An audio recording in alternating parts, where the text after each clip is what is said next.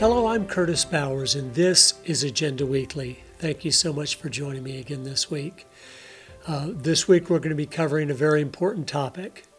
It's about the financial situation our country is in, most businesses in America are in, and most individuals are in.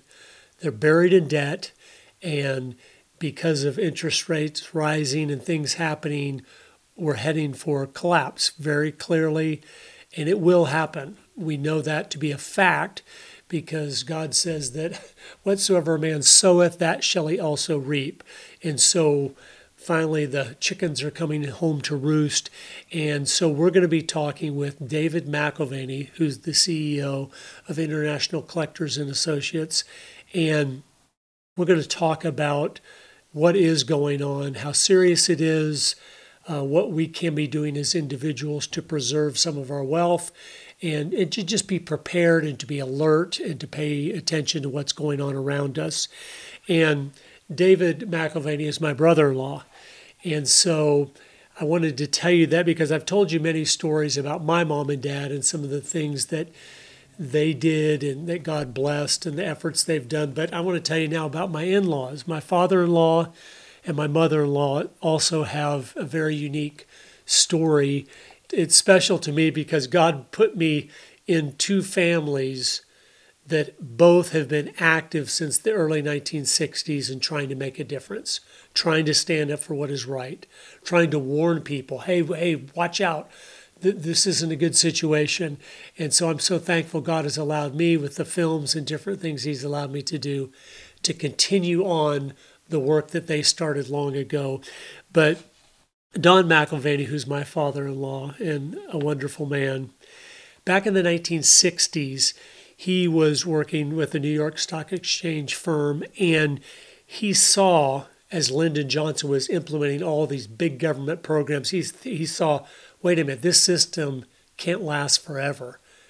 People need to preserve their wealth some way. And he knew things were wrong there, and he thought, people need to be able to buy gold and silver and things. And again, back then, you weren't allowed to own gold. A lot of people don't realize that. From 1934 to 1975, it was against the law to own gold in America. Did you know that? Most people don't, and it's crazy. It was a 5-year prison sentence if you were caught with gold. Well, he realized people need to own gold, and it was still against the law. So in 1972, what they did, and it was so clever, they realized, wait a minute, people have gold jewelry on and stuff, so you can own gold. You just can't own it like bullion coins and things like that, where it's owned for the simple purpose of preserving your wealth. They didn't want you to preserve your wealth. And so he came up with a very clever idea. He's like, I'm going to make 2-ounce gold coins that are religious medallions. And what they were, and I've seen some of them they still have, and they're really neat. It's Moses holding the 10 Commandments that were put on these coins, and they hired a company to make these 2-ounce gold coins for them. Now, amazingly, in 1972, when they started doing this, gold was only $35 an ounce. That's how they've destroyed our currency. It was $35 an ounce. So these 2-ounce gold coins, I think they sold for $100 or whatever, was incredible investment, obviously, at that time. And so they started selling those, and it took off. I mean, they started selling more than they could have minted, and that's where ICA came from, International Collectors and Associates. So my in-laws started that, and I'm so proud of them, the way they did it. Molly, who's my mother-in-law, she was watching my wife, Lauren, as a little girl while she was calling companies and calling people to get orders from them. And the amount of sales they had back in the 70s is pretty incredible. They've told me the numbers because people realized the same thing they had. This system is not going to work well. When government starts spending more money than they have, and everybody is just not being purposeful, not being careful with the resources God has given them, it's not going to end well. Finally, in January of 1975, because Don and some of his friends had been pressing different members of Congress to make it legal again for people to own gold. It was passed, where then you could actually own regular bullion coins and everything. And so, anyway, it's a kind of neat piece of history that our family's involved with. And they've been doing business now for over 50 years. But one other thing I want to mention before we go to the interview with David McAlvany is my father-in-law has always been 20 years ahead. He's always been someone that can see clearly, oh, here's what's coming. And he wrote a book in 1999, and I'm going to talk to you about it here in a second. It's not in print anymore. Maybe we should reprint it. But he wrote it in 1999. Now think back to 1999. Happy days were here again. Remember, the stock market was just booming because of all the high-tech internet stocks were just going up for no reason. They weren't making money or anything, and everything was going great in America. And at that time, when things were like that, he saw the storm clouds way off in the distance on the horizon, and he wrote a book called Storm Warning: The Coming Persecutions of Christians and Traditionalists in America. And where are we today? That's right where we are. I think that's just so amazing. It adds such credibility to someone that is so well informed and so understands the times. They can see way before anybody else, here's what's coming. Here's what's happening. That's exactly what's going on today. There's some new book out called The Coming Persecutions of Christians that's a #1 bestseller. I saw that and I go, my father-in-law 24 years ago wrote that same book, and he was really preparing people for what is coming. And he also added in the subtitle there, and traditionalists. Who are traditionalists? The MAGA crowd, the Make America Great Again people, the people that were behind Trump, the people that saw we need to put America first. We need to start worrying about our own country and stop meddling in the affairs of everybody else. But anyway, he saw that, and that's what's happened. What happened on January 6th? Our government came after the traditionalists, said, we're throwing you in jail. You're going to sit there for over 2 years without even being given a court case. Well, that's where we are. But I love that he had the foresight and the foreknowledge to know this is where we're heading, and that's where we are heading. And so we need to be prepared the best we can. God will take care of us. But he doesn't take care of the fool that is not stored up for the winter. He doesn't take care of the person that's careless and that doesn't thoughtfully look at the situation around him and go, am I doing what is best right now at this time in history to protect myself and my family and those that I love? And so that's what we're going to talk about today. But thank you so much again for joining me. I really appreciate it. David McAlvany, thank you so much for joining me today. Great to be with you again. So good to see you. Over the last several weeks, I've gotten a lot of emails from people, and they've asked questions like, what's going on? What in the world is going on? And I know we're all getting little sound bites from media and stuff of this, what's happened, this is what has happened. And there's a lot of confusion on that. I've also gotten a lot of emails from people saying, it seems like a good time to buy gold and silver. And do you know anybody that does that? And so I thought of you instantly.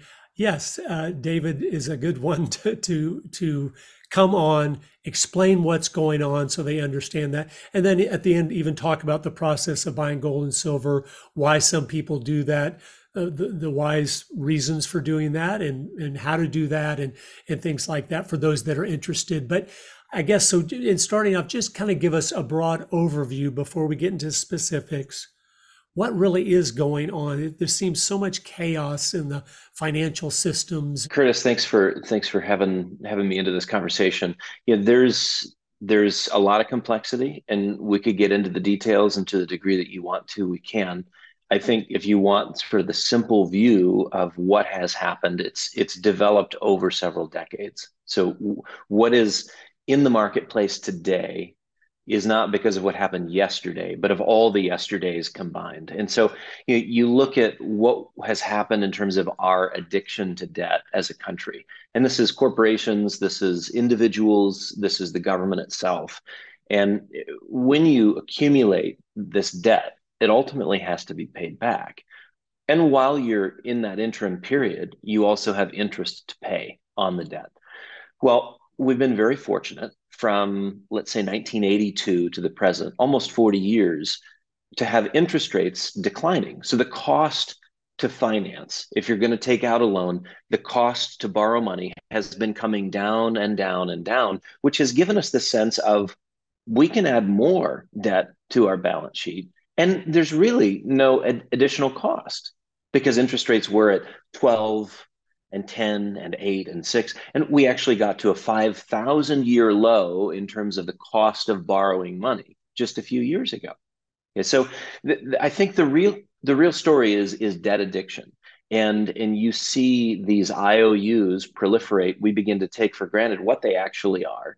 And then all of a sudden, when interest rates begin to rise, this growth model that we've adopted, you could even call it creditism, which is stood in for capitalism. Capitalism is, of course, when you save money and then put it to work. You live beneath your means, you have excess capital, and then you can invest it in what you consider to be viable opportunities, your own business or some other enterprise that someone else is managing. Creditism is different. It basically says we will grow not on the basis of taking calculated risks. We will grow on the basis of there being more money in the system. In this case, money and credit are basically the same thing. So, $2 trillion, it wasn't that many decades ago that $2 trillion is what we had in terms of our national debt. And then it bumped to six. Now we're at 31, and the Congressional Budget Office has us slotted to be well above 50 by the year 2032. So again, it's not a big deal, Curtis, if you keep interest rates low, even zero, or imagine where we were just a year or two ago, negative interest rates. What is the cost to borrow money with a negative interest rate? It's almost like being paid to borrow money, Yeah, right? exactly. So in this case, now we have sort of a reversion to the mean where interest rates go. They've been higher now for a couple of years. And believe it or not, these are things that take many decades to play out. If you look at 200 years of interest rate history here in the United States, the shortest trend, either up or down for interest rates, was 22 years. The longest trend, we broke the record, which was 36 to 38 years. And now the new all-time record in terms of interest rates moving one direction or the other, 40. So we came down from 1982 to 2022. Now we've got interest rates on the rise, and there's no reason to think that we aren't going to have a continual increase in interest rates over the next several decades. And that has major ramifications for the stock market, for the bond market, for real estate, for gold. So, as someone who's making decisions as it relates to their financial picture, it's important to understand what is driving these issues. It's not just a Silicon Valley bank or a signature bank, and today it's an issue, tomorrow it'll be resolved. These are major structural issues which have been decades in the making, and in fact take some time to resolve themselves. There's always a bigger story behind this story. I've noticed that as I've read history and studied things. It's so much deeper than you think when you just hear sound bites on the news. Oh, it's going to be short term or it's transitory or all these little buzzwords just to keep the system afloat. So over the last couple of weeks, we've seen some things happen that are pretty major, like with the Silicon Valley Bank and Signature Bank and everything. Uh, Kind of explain what happened there, and is it limited to those banks, or are other banks possibly threatened by that same type of thing happening? Yeah, I mean, I've heard a lot of explanations and read from the experts. There's a number of things in play. And some of them are just sort of smooth over and bring calm back into the marketplace. So some of what you're being told is not exactly accurate. For instance, I read a circular from one of the big banks here in the US that said, oh, the problem was that Signature was involved in cryptocurrencies, and that clearly was the issue. Or we look at Signature, and clearly they're out in Silicon Valley, and with SVB, Silicon Valley Bank, their issues were they were invested in technology, and that's very volatile. Well, this is another bank saying it's not our problem, it was only limited to these banks, when in reality what happened with both of these banks was here are the three factors, the big factors. One, they had big deposits over the $250,000 insurable amount. So big deposits that, frankly looked and said, I'm not sure I'm covered here anymore. And I don't think I want to take the risk. So we're just going to take the money out. Because they were big deposits, when you have big deposits hitting the exits, it has a significant impact for the bank's liquidity. So that's one factor was above the $250,000 threshold deposits and lots of them. Another factor was that these banks had significant securities portfolios. By securities, I mean mortgage-backed securities and treasuries. These are very boring instruments. If you think about, you may have a mortgage on a house, right? And that just represents an IOU, and somebody is collecting interest and principal payments each month, and it's stretched out over 15 or even 30 years. It's intended to be boring, but it's not boring in a rising interest rate environment. Because if you imagine bonds, they're like a seesaw. Okay. With low interest rates, you've got high values. As interest rates come up, the value of that piece of paper goes down. Okay. So you've got these banks who, through COVID, had a significant influx of deposits. We're talking $5 trillion worth of stimulus, which came into the banking system and had nowhere to go. Banks typically take deposits and make loans. If they can't make loans because there's not enough people to borrow the money, then they just invest it in securities as an alternative. In this case, again, we're talking about mortgage-backed securities and treasuries, right? This is fairly typical, not a complicated piece of work, but with $5 trillion coming into the banking system, most of the money did not go to loans, it went into securities. Think about the context of this particular period of time. Interest rates were zero, right? So you're buying a bond that's paying you nothing. What happens when interest rates begin to go up? Of course, you're going to lose value on that portfolio. That's what's happening. And banks do not have to, quote unquote, mark their portfolios to market. In other words, they don't have to realize losses in real time. Just because the portfolio says they're down $1 billion, down $5 billion, down $50 billion, it doesn't matter until you have depositors asking for their money back. Then they have to go to liquidating that portfolio and they realize the loss. When they realize the loss, then everybody says, wait a minute, this bank's in trouble. And it means that you've got basically zombie financial entities. The question is, can they keep their depositors in one place? Because as soon as the depositor moves, you've got the realized loss on the portfolio. That's your insolvency moment. It goes from liquidity to solvency crisis very quickly. And this is one of the reasons why the Federal Reserve and the Treasury basically said, we'll guarantee everything. I mean, in with the stroke of a pen, it's no longer $100,000 deposits, which what the limit was, the insurable limit was prior to the global financial crisis. They bumped it to 250. They said, no, it doesn't matter if you've got $1 million on deposit, $5 million, $50 million, we'll guarantee all of it. Why? Because when the money moves, that's when you realize the loss on that portfolio. And that's when you have to say, wait a minute, the loss is bigger than total bank capital. We're insolvent. So it happened that fast for those two banks. It could happen to 50 other banks.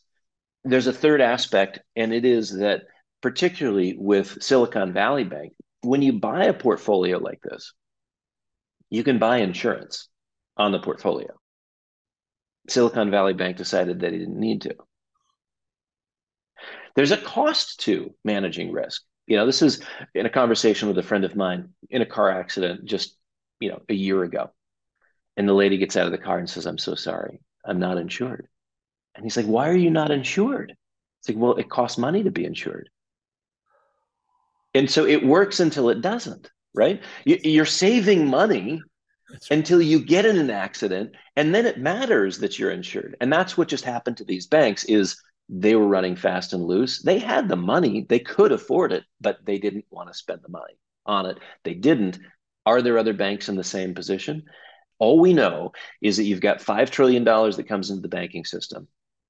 It can't go into loans. Keep in mind, I mean, who was borrowing money to expand their business in the context of a global pandemic? You have businesses shutting down because you have no traffic coming in the front door. right? So you've got this crushing of the economy, and money has only one place to go: mortgage-backed securities, treasuries. They can't take high risk. They're not investing in stocks. They're not investing in private companies. Banks can't do that. So that is the problem. That's why I am somewhat concerned that you've got other banks that are dealing with the same issues. We've already seen the policymakers play their hand. They will guarantee every dollar. Where you should be concerned is what is the cost to that, Oh, right? When the policymakers say, we'll solve every problem, is it for free? I no. mean, ultimately, the bailouts, and this is where a little history, you look at the bailouts of the tech bust going back to 2000, 2001, 2002. You look at the bailouts during the global financial crisis, which started as a subprime lending problem, right? This is just mortgages.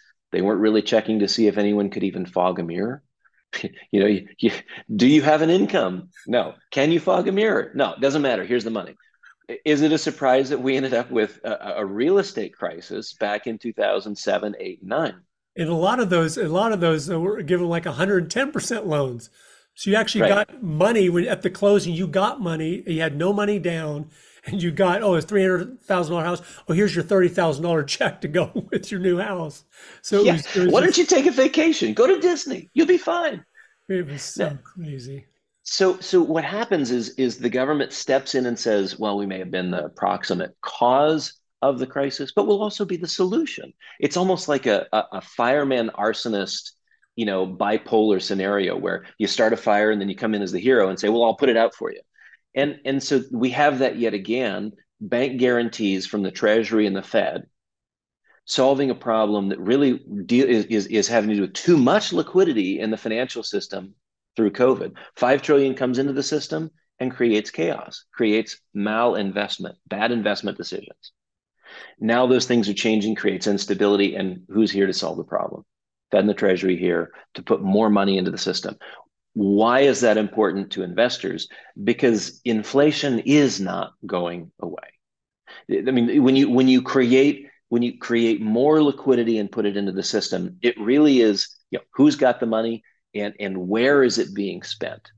We had asset price inflation through the period of Wall Street being given trillions of dollars and Wall Street recycling that money, and Wall Street's its stocks and bonds, all of a sudden they're increasing in value, right? So they got the money. Who's getting the money through COVID? It's households. This is where money is being given directly to you, the consumer. Is it any surprise that we end up with consumer inflation? Because who got the money and who spent it? Who's going to get the money here? Depositors are guaranteed. This is not going into Wall Street's pocket, right? So I don't think we can be guaranteed of asset price inflation like we've had in previous periods. It's a lot of money going in. Yeah. I think this underscores the major inflationary issue that we've got now. Yeah. It's not going away anytime soon. So long for transitory.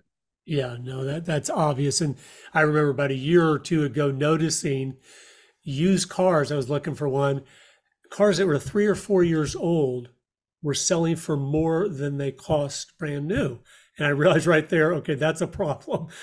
You've got a big problem when things, are increasing their value that much.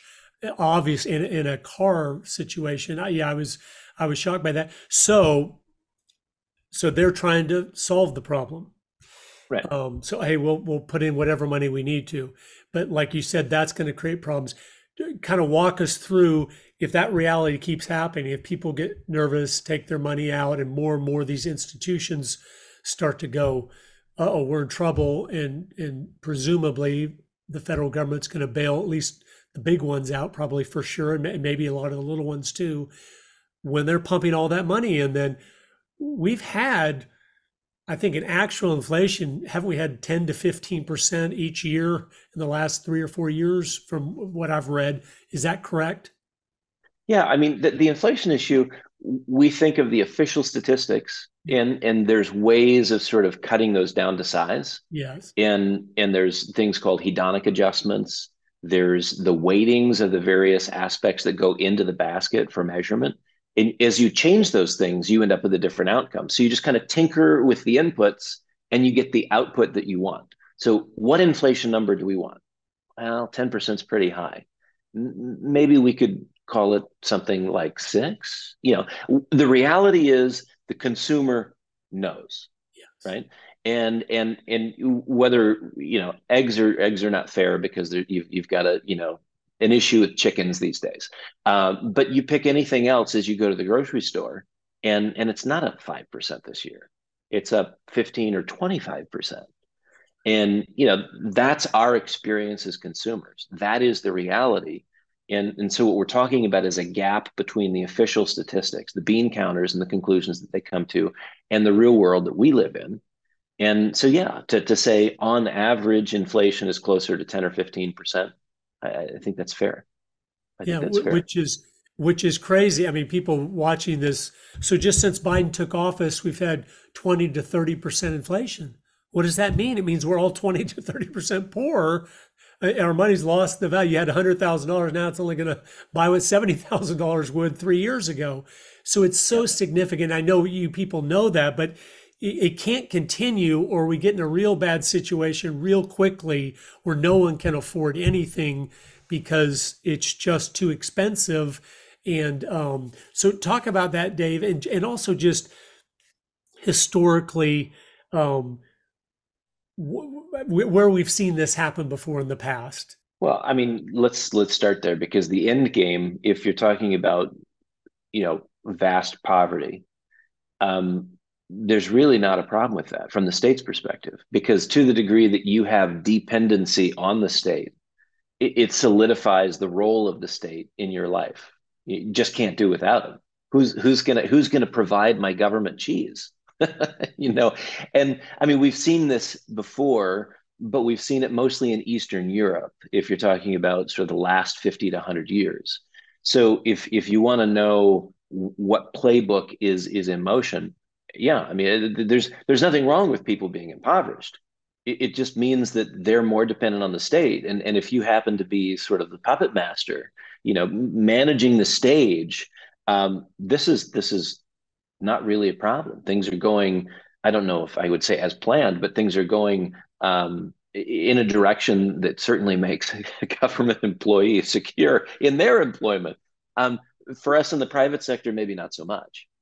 When you look at different periods of history, it's really important to get a clear diagnosis on a problem before you start prescribing. And so, the Fed and the Treasury keep on jumping in to solve problems, and I'm not sure that they have the proper diagnosis. They're just jumping to treatment.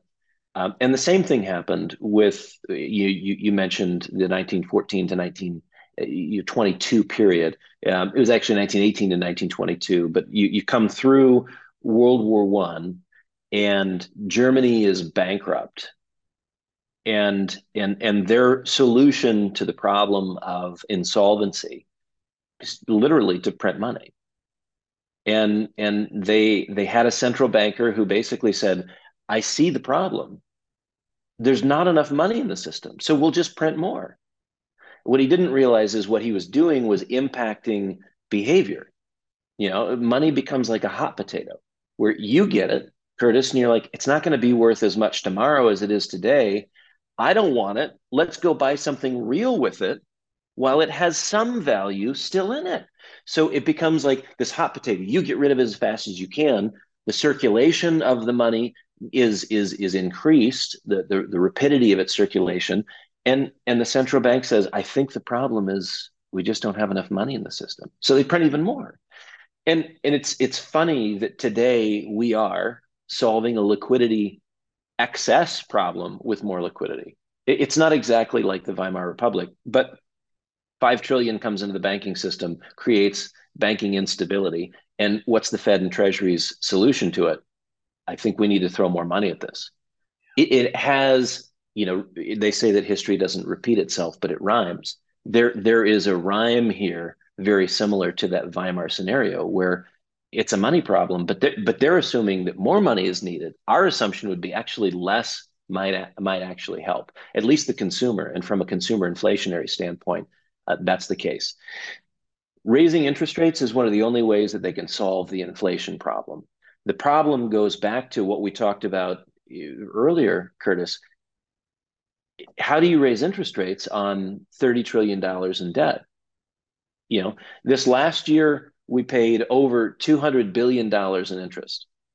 This year we're going to pay over $400 billion in interest. According to the Congressional Budget Office, by the time we get to $50 trillion in debt, which is only a few years away, less than 10 years away, the annual interest payment will be $1.2 trillion. That's interest only. We're not paying debt. We're making minimum payments on the national debt. 1.2 trillion. We're talking about something in excess of 25% of all of government revenue. How are they going to pay for Social Security? How are they going to pay for Medicare?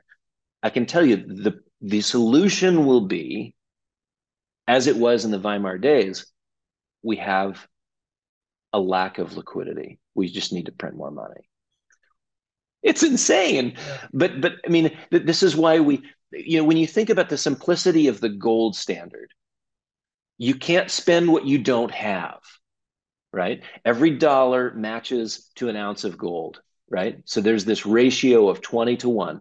20 ounce, a $20 bill was the same thing as 1 ounce of gold. And it was that way for many, many years. We came off the gold standard after World War II and then ended any connection to gold in the 1970s. Is it any surprise that as soon as we get rid of any vestige of the gold standard, we say, well, the real way to grow here is not through innovation, change, creativity, entrepreneurial risk taking. It's through credit creation. Let's just become debt addicted. So that transition towards debt addiction actually happened 70s, 80s, 90s, this gradual trend towards being debt addicted. Now the only way to solve inflation is with higher interest rates. And yet you're talking about bankruptcy. There's not enough money coming in to even make payments on the interest piece. So, That's a problem, and we're yeah. there. So because of that, and it's clear to see that, and it's clear to see they have to keep interest rates up, or the inflation will get really crazy. So we know they're going to be where they are or higher over the next, like you said, even decade or so. So, Dave, tell us what is that? What does the future look like if we continue on this course and it doesn't look like we're changing courses? Um, Yeah. if we're on this road, what's the next 5 or 10 years probably going to look like? Well, so I mean, just for context, running a precious metals brokerage business, we're in our 50th year. That brings some context to owning metals and the best way to own them, the formats to own them, and we can get to that in a minute. But the other hat that I wear is as a portfolio manager for an asset management company. McAlvany Wealth Management focuses on hard assets. We think that because of the inflation, if you're going to own stocks, then it makes sense to own things that are real. Yeah. So, global natural resources, precious metals mining companies, specialty real estate, infrastructure. Infrastructure could be anything from data centers and cell towers to natural gas and oil pipelines. Real stuff. If you can stub your toe on it, wrap your mind around it, we're interested in it. So, what was a tailwind over the last 30 or 40 years, hyperized growth because interest rates were coming down, now becomes a headwind to growth and an impediment to earnings going forward. So, the stock market, unless you are very selective with individual companies, the stock market is a place where you can lose money. Not only was 2022 a preview of coming attractions, but as we see this unfold, this is a secular trend. Secular meaning long-term trend, not a short-term cyclical trend. The secular trend in equities is down. Why? Because the cost of capital is going up. I mean, it really is that simple. If you have a company that is dependent on debt and the cost of borrowing is on the increase, then your margins are getting squeezed. Your profit margins are getting squeezed. Your earnings, the amount that you can pay out in dividends to investors is getting squeezed, right? So you have to be incredibly selective if you're going to remain in the stock market. Last year, while the stock market really was upset, down 8%, 19%, 33%, depending on the index, we had a decent year. Yeah, no, that's great. And I've purchased gold from you all many times over the years. And people, if you're interested in this, I know many of you are because you've emailed me about it. Um, there a firm that I know does business the right way, and they will take care of you, and they will clearly inform you of the risk and this and that and what's the best possibilities of things to do and all the details that an average person doesn't know because you're like, I haven't studied this for 50 years. I'm not sure. They know that. So Dave, what's the best way for people if they wanted to call and talk to someone there at the office? And they're all great guys. I know a lot of the salesmen that work there. They're just quality people, as you will see if you want to call and just talk to them. There's no pressure. They will not try to get you to do something you don't want to do. They will not, yeah, like a used car salesman puts pressure on you. You're going to buy it. You're going to buy it. They're not going to do that. Well, I know they're not going to because I know them. But if you're interested and you have some money that's kind of sitting there that you don't need right away, because every market does this, so you can buy it and it goes down a little bit and it goes up a little bit.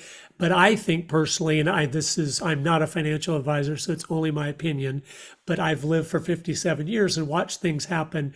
I think over the next 5 or 10 years, silver and gold both will be substantially higher than they are today. And I think that's the way it is. But Dave, talk to them about, how they would do that.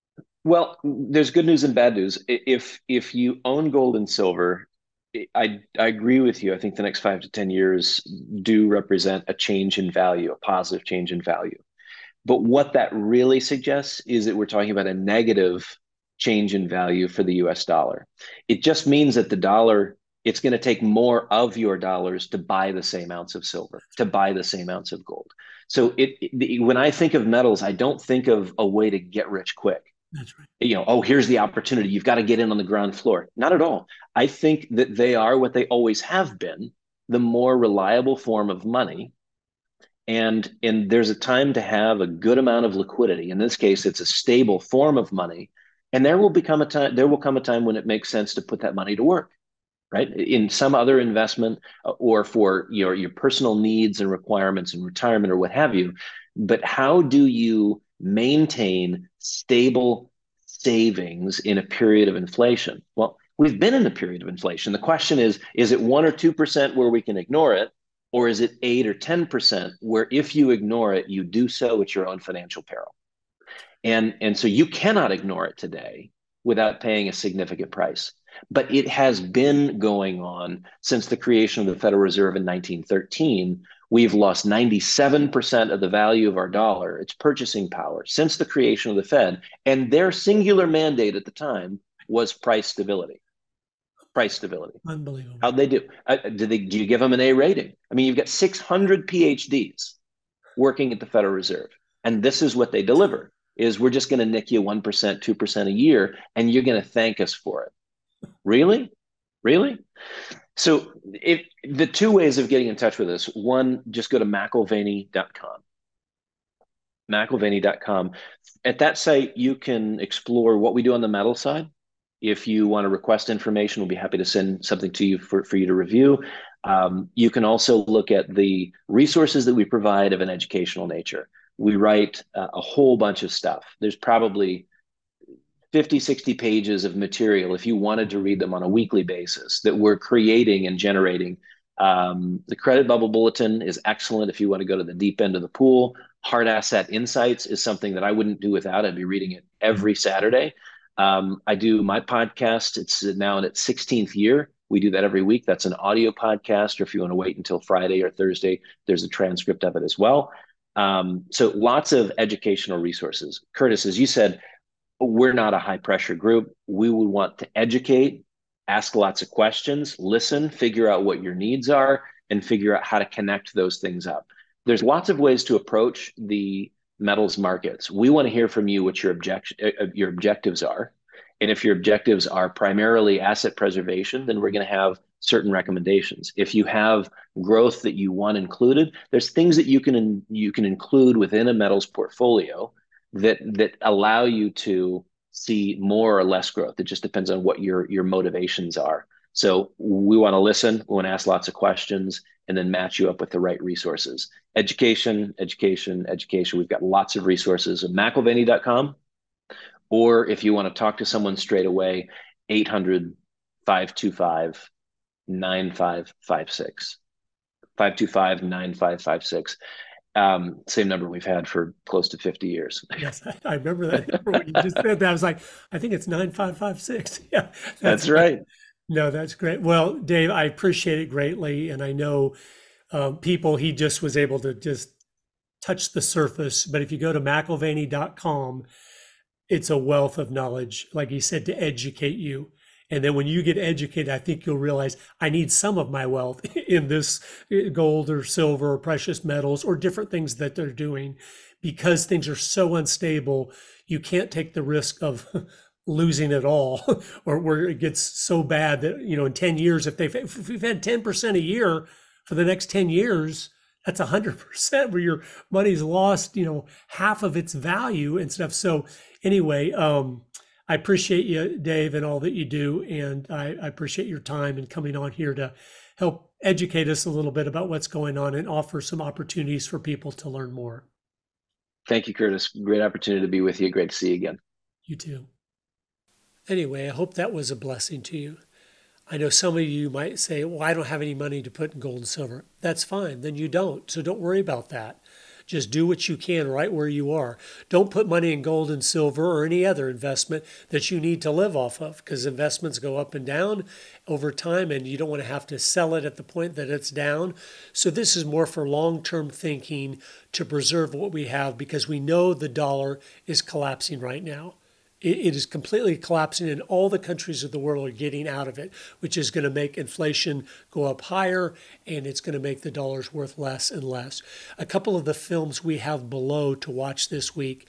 One is called The Age of Easy Money. It's a PBS documentary, which I was shocked that it was decent at all, but it was really good and had a lot of great information in it. It wasn't perfect because it's PBS, but it gives you a history and it's very well done of how we've gotten to this point, because throwing out easy money and now we're finally going to have a crisis.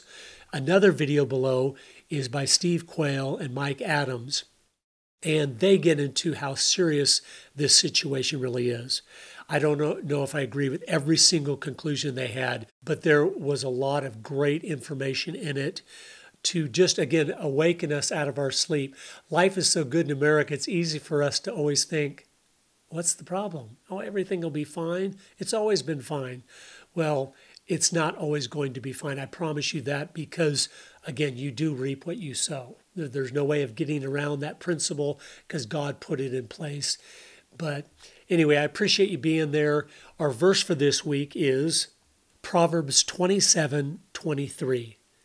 Be thou diligent to know the state of thy flocks and look well to thy herds. And that, of course, is God talking about what we were talking about today. He said, take inventory often.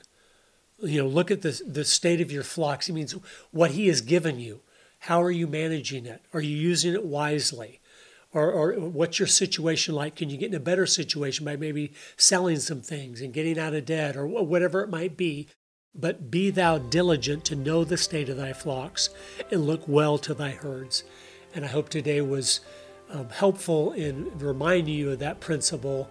And I know that we're in for some rough waters because of the poor decisions that have been made for the last couple generations, and they're finally coming back to haunt us. But God is with us, but we need to, this week, take inventory, take stock of the flocks and the herds and see if there's something God might want us to do differently with what we have. But until next week, God bless you.